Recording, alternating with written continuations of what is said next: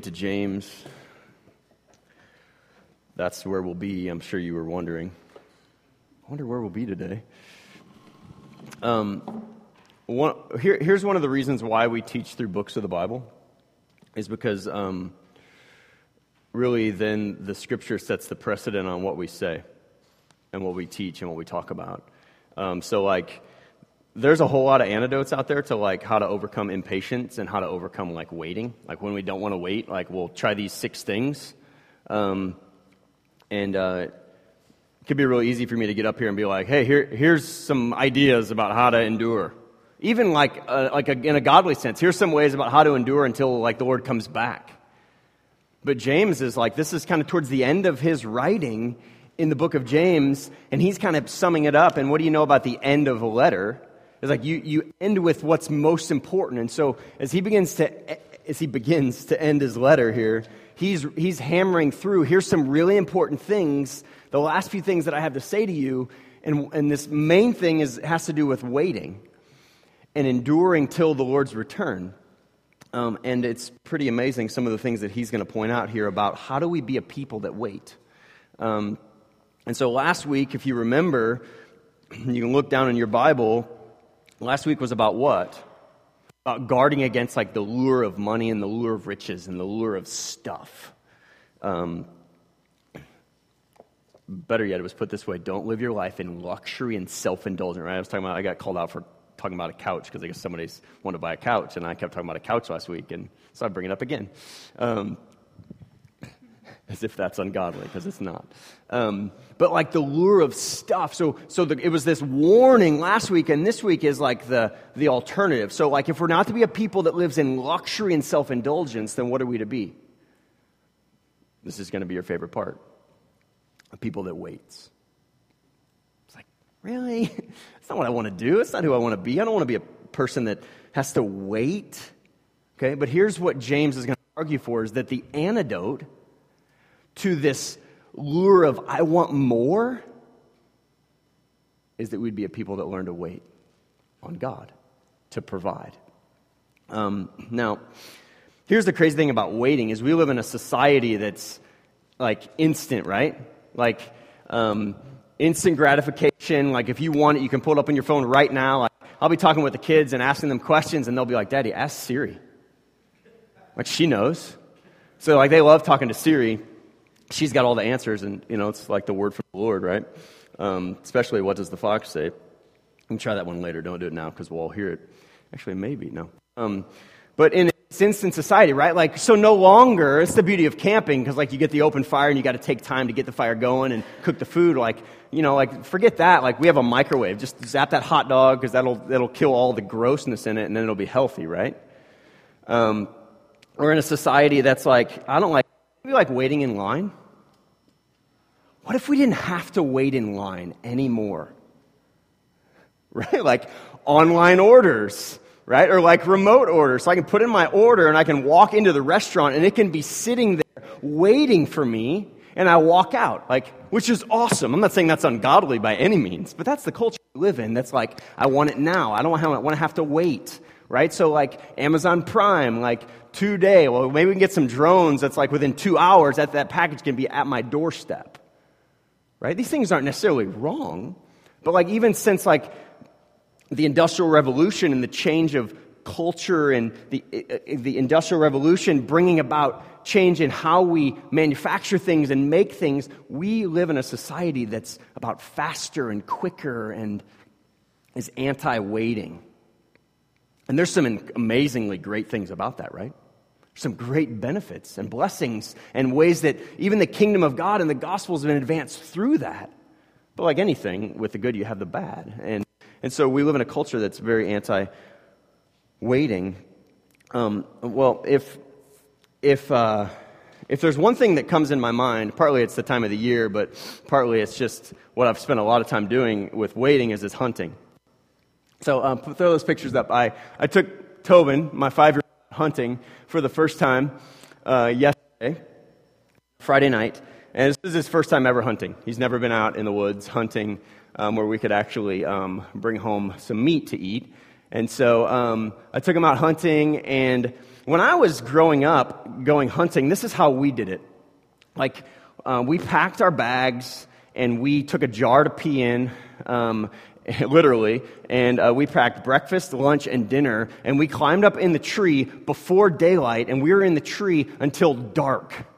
And we ate, and we went to the bathroom, and we waited for that deer that never came. And like, I remember growing up, like, why do I love hunting? It's because I sat in trees for years and never saw anything, and it was like, like, what do you do but like dump hot chocolate on the squirrel that's climbing up your tree because you got nothing else to do? That's another story. But so I had to wait a long time. So this is Tobin's first time ever. We get out in the woods. It's like 2 o'clock, and we're in the stand like 15 minutes. And all of a sudden, this deer comes running over, and he's like at the edge, and he's like looking, and it's over in the woods, and it wasn't necessarily anything we could bring home that day, but it was like first time, 15 minutes in the stand, like there it is, and then it kind of wandered off, and so we're waiting, and we're waiting, and we're waiting, and we're waiting. A couple hours passed, and you see him there. He's got some sticks and some rocks, and I'm like, buddy, you got to stop throwing them down. Like, you're going to scare the deer off, he's playing and playing. He had my phone for a while, and he's playing. He's just waiting, and he's like, Dad, when are they going to come? I was like, I don't know, buddy. We just got to wait. And here's what was awesome is he's like, Daddy, let's pray. I'm like, it's a great idea. He's like, let's pray that God would bring a deer. And so we prayed. And it's cool when God answers your prayer. Sometimes he doesn't. But literally 15 minutes later, I'm like, buddy, come here. There's a deer. I'm like, get ready, watch. And I warned him because I was like, buddy, just so you know, because he'd never been in this situation. I was like, if I shoot, it's probably going to scare you because it's really loud. So I brought him over, and he's literally standing right here, and I'm literally right here. And show that next picture. It's not of the deer, so don't worry. For those of you that are like, oh. So he's pointing. This was post-harvesting. And so he's pointing, and he's just excited. He's just excited because what we'd been waiting for, and he was like, Daddy, is this going to happen? Like, are we gonna see anything? Are we going to get to bring home anything? Sorry if this is difficult for those anti-hunters, but we do eat our meat. And so it is the first time he's ever gone, and I'm like, buddy, it doesn't always go that way. It's not always that great. But here's what's crazy is a lot of times with waiting, sometimes like there's the joy of experiencing it, right? It's like you wait in line or wherever it's at, and then it's the joy of like, it's finally here, right? And a lot of times the endurance, what James is going to talk about here is that where we fail to endure, we miss out on the joy of faith. Because a lot of times we just want to bail. Like, when it's like an hour in, we don't see anything, like, let's just go home. Well, I grew up with a dad. It's like, no, we don't go home. We stay in the tree. We pee in the tree. We eat in the tree. All in a little seat that was super uncomfortable. And look at James 5, verse 7. Be patient, therefore, brothers and sisters, until the coming of the Lord. Patience is hard, isn't it? So this word patient has several different connotations that I want to kind of unpack here to kind of get our minds around this idea of what it means to wait. One of the ideas or the word pictures for this word patient is a picture of a physician that's treating the severe chronic illness, right? And maybe even with an unknown about what the result will be, but just patiently working and working. If you've ever been around someone that's sick or ever been sick and been seen by doctors, there's this perseverance that has to happen and a waiting for the medicine to take place, for the medicine to work. So that's part of the picture. Okay, another part of the picture is a steadfastness, like a soldier in battle who has to endure hardship. Right? There's a patience there. There's a waiting until the goal is reached. This one, I think, is one of my favorite. It's like a swimmer out in the middle of the sea who's patiently enduring the hope of the shore. Like, that's the word picture that we're talking about when we talk about patience. So what James is wanting us to see is that patience isn't just this easy sitting, but what's tied very, very closely to this idea of patience is hard work. It's like, well, can we go another direction? No, that's what he's talking about. Is there's a hard work that has to happen to endure. So in waiting is work. The Hebrew idea of patience was this, like, you might be familiar with this idea, this delay of God's wrath, right? This, like, the coming wrath of God. And so it's, as one theologian put it, it's like the middle between the two poles of God's wrath and God's mercy. So it's called the long suffering of God, the patience of God to endure even our sin. But when James says, be patient, therefore, until the coming of the Lord, what he's talking about isn't this, like, conjure up, be this hero as we wait on God. But what he's saying is that it's a work of God in the hopes of God's return. Because look at what the passage says. Come now. It's the wrong one. Be patient, therefore, brothers, until the coming of the Lord. It's hard, right? Waiting is hard. So James is going to unpack several ways to wait. What does it look like to wait? Let's keep reading in verse 7. We're going to see the first one. The first one's using the illustration of a farmer. What does it say? See how the farmer waits for the precious fruit of the earth, being patient about it until it receives the early and late rains. Now, I don't know that I would call myself a farmer, although I've, planted some stuff. Does that work? Can I call myself a farmer if I've planted some stuff? So like gardening or planting grass, trying to grow grass, right? There's so much of this illustration. What it's talking about this farmer is that there's hard work in sowing seed, right? Because we're people that let's just go buy it. What do we need? Let's just go buy it. Let's just have it shipped to the house. I don't want to wait to sow a seed and wait for it to come up. The illustration that James is wanting us to see here is this idea of a farmer who's really entrusting himself to natural order, namely God, right? Because notice what it says. It talks about the early and the late rain. So part of that is talking about the culture of that day in Palestine. Okay, but the early and late rains, it's such a beautiful picture. The early rain is what caused the seed to germinate and the plant to sprout. Okay, the late rain is what actually brought strength to the stalk so that when they'd come back to harvest it, it wouldn't just destroy it. Right? And so what's that picture of waiting on God is that we would learn to be a people that are strengthened by God, but what's necessary? The word that's used, the word receive. Look at it again. See how the farmer waits for the precious fruit of the earth, being patient about it until it receives the early and late rains. Oftentimes our hearts aren't receptive to God growing us. It's like, no, we're firm. I don't want to do that. I don't want to be patient. I don't want to endure the reality that you're doing a work to bring about a fruit in my life. I just want what I want now. And if you're not going to give it to me now, then I'm going to go. And James is saying, no.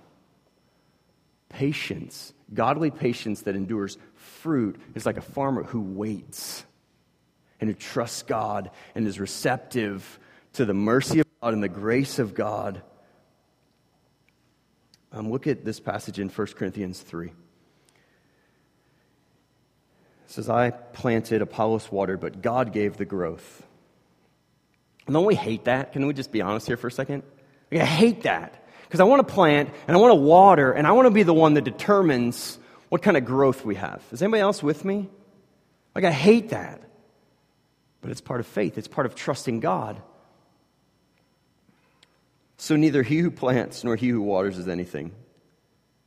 It's encouraging. You're nothing. But only God who gives the growth. He who plants and he who waters are one, and each will receive his wages according to his labor. For we, check this out, for we are God's fellow workers. You are God's field, God's building. God's doing a work in us to bring about a fruit in us that we would know him and walk in him and be people that understand his joy more deeply than we ever have before. That's part of waiting. Like the farmer, and the joy and the gladness when the crops and the produce and the fruit is harvested and enjoyed. But keep going. You also be patient. Establish your hearts, for the coming of the Lord is at hand. So there's a waiting that here in this passage is talking about waiting in strength. I want to focus on the phrase establish. Establish your heart. So what does it mean to be established? Anybody? What does it mean to establish something? The word establish. So the illustration that comes to my mind. So for 20 years, my parents lived in the same house. From when I was a kid to about college. And the day came when they had to move. It was awful. Why? Well, one, we grew up in that house and we love that house and there's lots of memories in the house. But two, they were established. Right? It's like they'd been there for 20 years. It took 2 trucks with several trips to get all of the stuff from the house that was established to the new house. Why? Because they were established. They'd lived there. They'd cultivated a life there. They'd customized things and made, this is how we want it to look. This is how we want it to work. This is where, I don't like this shelf. We're going to tear this shelf down. We're going to build this shelf. We're going to put it in the backyard. We're going to put this roof on. We're going to put this fence around. We're here. And we're laying ground. We're laying roots. We're established. This is home. Okay, now I'll go back to the text. You also be patient. I don't want to wait. I don't want to be patient. So how do we overcome, or how do we endure patience? Establish your hearts, for the coming of the Lord is at hand. Okay, think about that. This idea of establish literally means to cause someone to become stronger in the sense of more firm and unchanging in attitude or belief, to support. Okay, here's the difference. Have you ever had to wait for a really long time, like in an airport? Or have you ever been sick out of the country and you had to wait in the hotel or wherever you were? And where did you long to be? Home. Right? Home. It's like if I got to wait, I want to be home. I want to be in my bed, in front of my TV, on my couch, where I have a refrigerator, where my heart is established. Like this is home. What is James talking about? Establishing our hearts where we're home in the Lord. Right? It's like where do when we're waiting, where do we run? Gosh, I just need to be with the Lord. I just need my heart to be rested in the Lord, which can really paint a picture here about how we live our life. Are we a people that when things don't go well, we just run? When things are hard, we got to get out of here? Or are we people that say, no, we're established here because this is where the Lord wants us to be. We're not going to give up. We're not going to quit. Our hearts are established here because God's strengthening and taking us deeper into Him. And this is where He's called home to be. And that's where joy is found. And that's where rest is found. And that's where we experience. Notice the word heart. All over the Bible, and even James uses the word heart to depict really what's central to God's work in our lives. Is that not that it would just be this outward thing, but it actually be the changing of our hearts. Because here's the struggle, is that waiting's hard, but in waiting, God's doing a work in us. Okay? In waiting, your faith is proved. There's no proof of your faith when you quit. Right? Okay? Running or quitting or bailing. James is like, no, God wants to do a work in your heart. He wants to establish your heart in Him. In your waiting. But then I love the next verse. You're like, why do you love the next verse? Look at verse 9. Do not grumble against one another, brothers, so that you may not be judged. Behold, the judge is standing at the door. So, waiting, who is James talking about regarding waiting? People. Right? If you've ever had to wait alone, it can be hard. Unless you're like an introvert and you don't like people and you're like, I'd rather be alone. But James is saying that the means by which we're people that waits and God establishes our heart is that we'd be a people. Okay, rarely ever. I have a buddy who's about to finish up his PhD in studying the New Testament, so he's just incredibly smart. And I asked him about this idea of what it means to be the church. And he said one of the massive misconceptions that we have about all the places in the Bible that define the church is that rarely ever when the Bible, especially in the New Testament, even the Old Testament, talk about the church, rarely ever is it referring to an individual. But it's always this idea of God saving us into a people.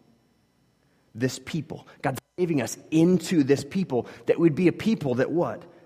Would not grumble against one another. Right? Because when we're waiting, and waiting is hard, what do we want? We want to realize that, gosh, we need each other. We need to be together. God's designed us to be a people together that are waiting together. I remember when my dad broke his neck a couple years back. And I remember sitting in the waiting room. My dad's in surgery. And I remember sitting in the waiting room, and I just remember so many friends coming and just being there with us and just waiting with us. Just waiting. Just talking, telling stories, laughing, praying together, just waiting with us. Because that's what you need. That's God's design. That's God's heart, is that we'd be a people that while we're waiting for whatever God's doing, ultimately for His return, He's invited us into this. He's invited us into a community of people that we eagerly long for what He's doing together. And what is that going to demand? It's going to require that we be a people that are patient with each other. I mean, you guys have families, right? You know how it goes down when you're not patient with and loving, and like, what happens when you grumble against family members and hold grudges? It's like, I don't want to be with them. It's like Thanksgiving's coming. Woohoo, can't wait. I'd rather not go. Yeah, no, I didn't mean to make light of some situations for some of you. Okay, but James is arguing that as people, there's a deep call to community here that we fight together for one another, not against one another. Okay, look at how Peter puts it in 1 Peter 4. The end of all things is at hand, therefore be self-controlled and sober-minded for the sake of your prayers.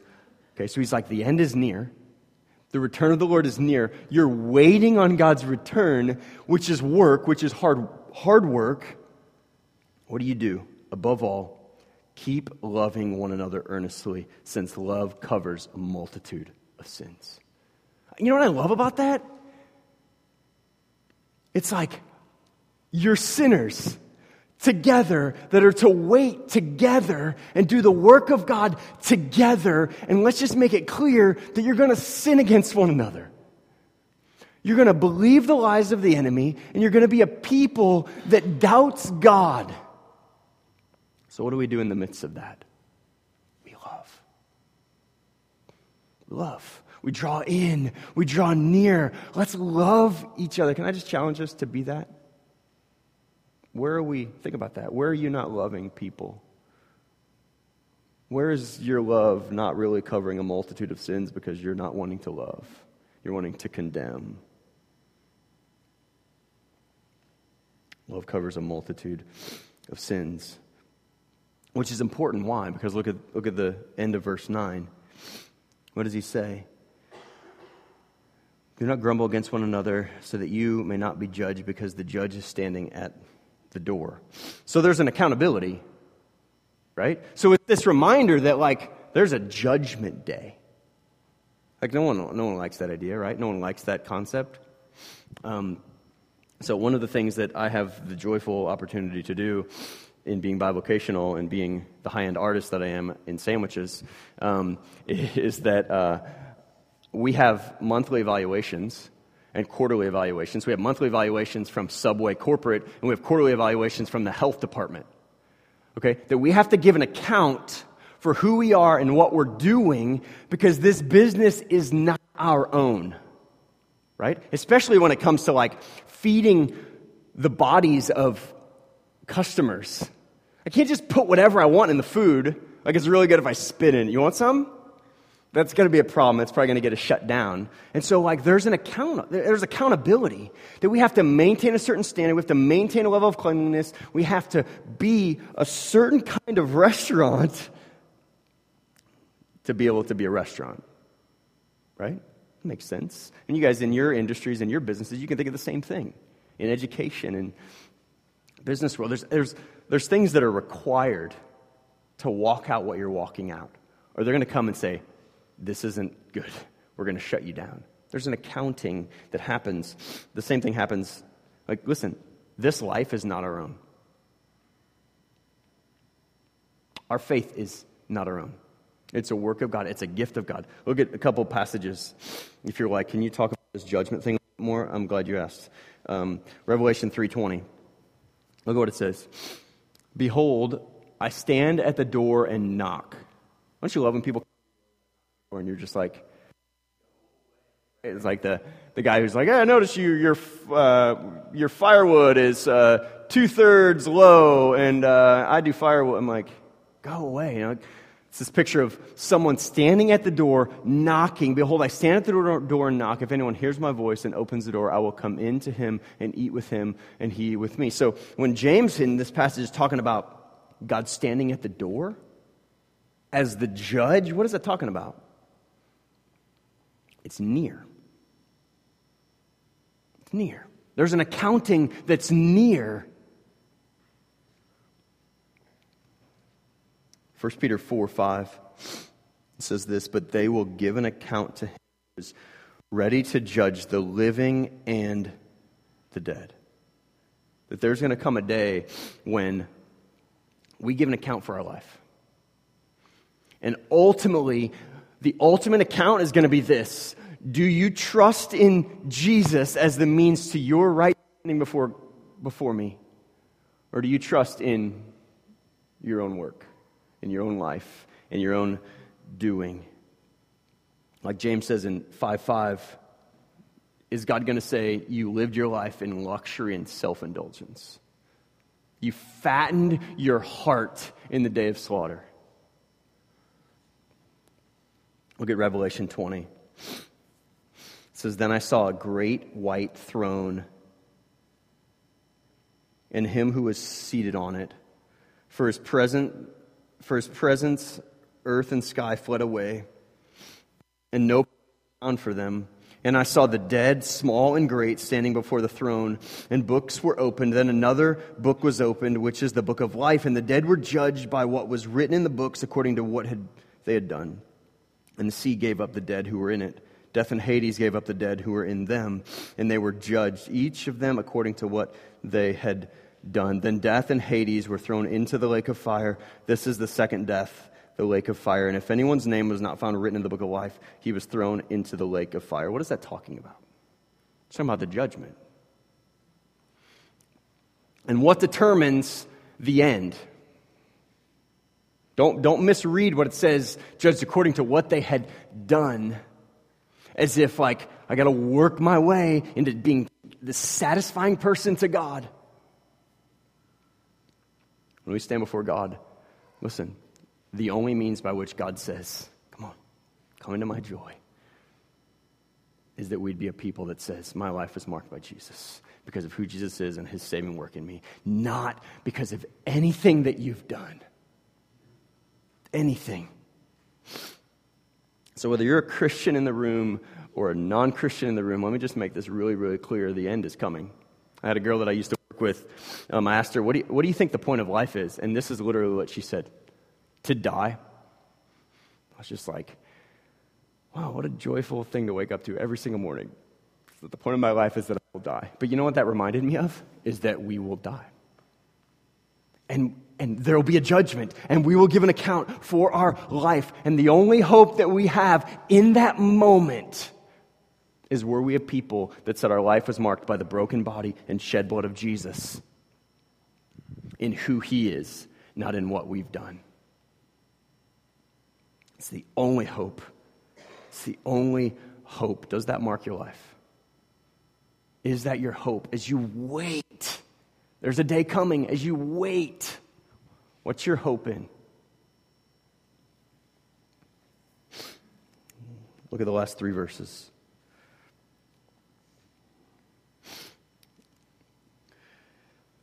As an example of suffering and patience, brothers, take the prophets who spoke in the name of the Lord. Behold, we consider them blessed who remain steadfast.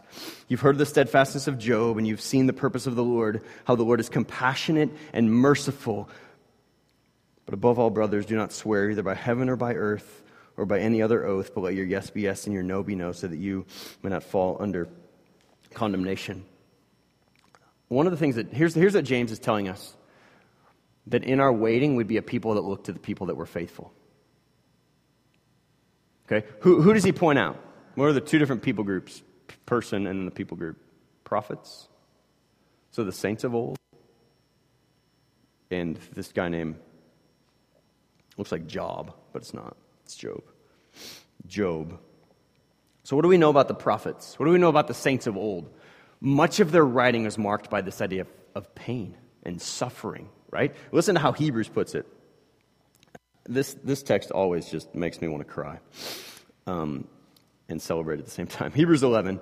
And what more shall I say, for the time would fail me to tell of Gideon, Barak, Samson, Jephthah, and David, and Samuel, and the prophets. Okay, so now he's going to go on to talk about, here's who the prophets were. Verse 33, who through faith conquered kingdoms, enforced justice, obtained promises, stopped the mouths of lions, quenched the power of fire, escaped the edge of the sword, were made strong out of weakness, became mighty in war, put foreign armies to flight.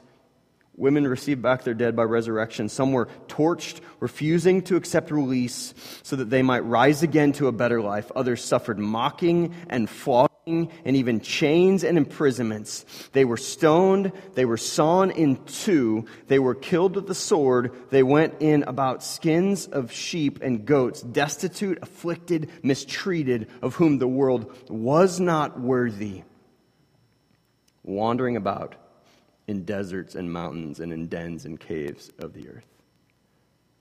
That's insane. Isn't it? You ever read that and you're like, those are people that believed God. They trusted God. That's why James in 1:12 says that there's a blessing for those who remain steadfast under trial, for they will receive the crown of life. There's a reward in the waiting. That's why Matthew talks about there's a blessing for those who are persecuted. There's blessing for those who are reviled. Great is your reward in heaven. Great is your reward in heaven. Why? Because the weight of faith is proof of faith. Like when we wait in faith, it proves our faith. Yeah, a lot of times God's allowing us to be tested to prove the reality, but also to establish our hearts in Him. Together, as a people that are together. Here's if I could sum it up this way. The weight of faith is endured by a faith that waits. Because faith is weighty. There's a weightiness to our faith. There's a weightiness, oftentimes, there's times we just would rather bail on what God's doing and what He wants to do in our hearts. Anybody with me here?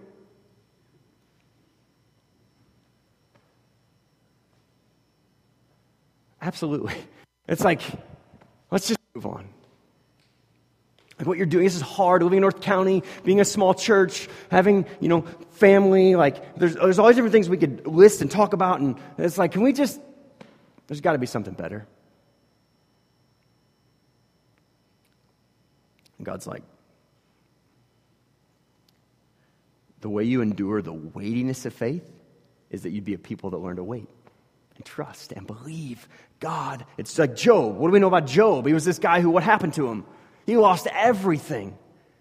Everything. And what happened? God restored him, and God did a mighty work. And he had a community, right? He had like terrible friends that just discouraged him and spoke awfully about the Lord and bail on God. One of the things that James is trying to argue here is that we'd be a people like Job and like the prophets who learn in community to wait.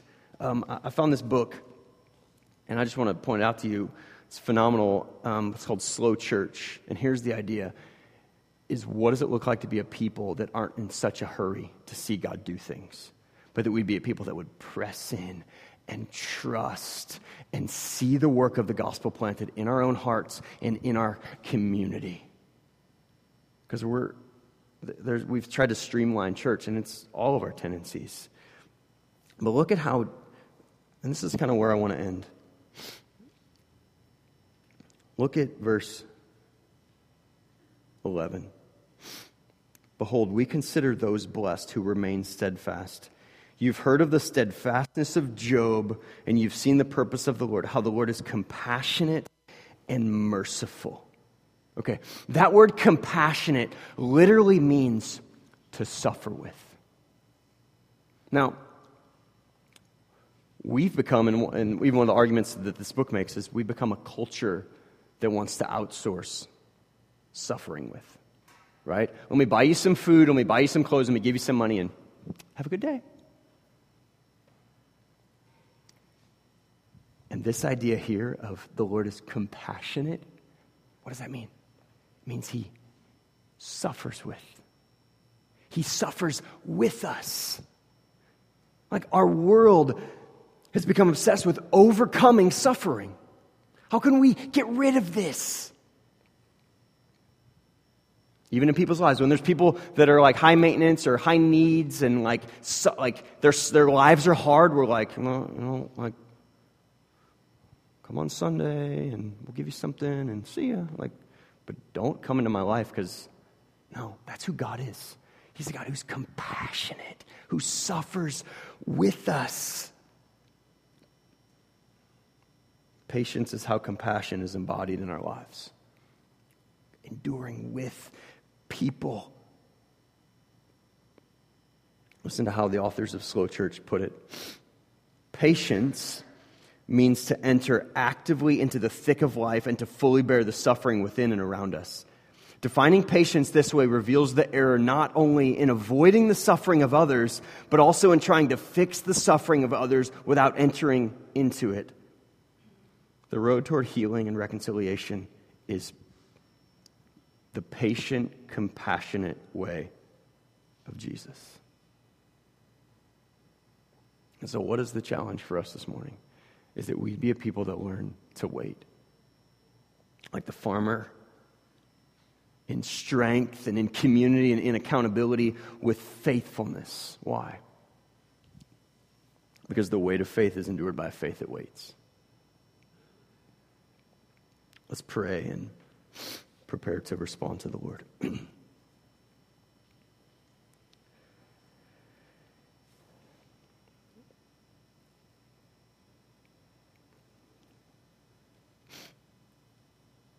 God, I confess to you this morning that oftentimes I believe that there's a way better than the way you're going.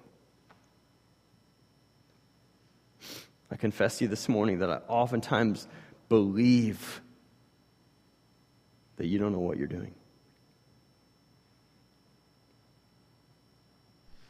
But God, I thank you for the reminder this morning to trust. I thank you for the reminder this morning to be a people that wait. Not in laziness and distance, but in a way that allows our hearts to be established. That our home is you and where you've called us. And the patient work of the gospel to see sanctification brought about in our own hearts and in our own lives together as a community. God, remind us that we need one another.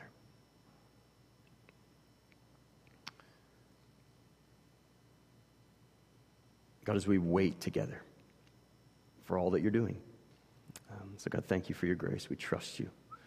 We love you in Christ's name.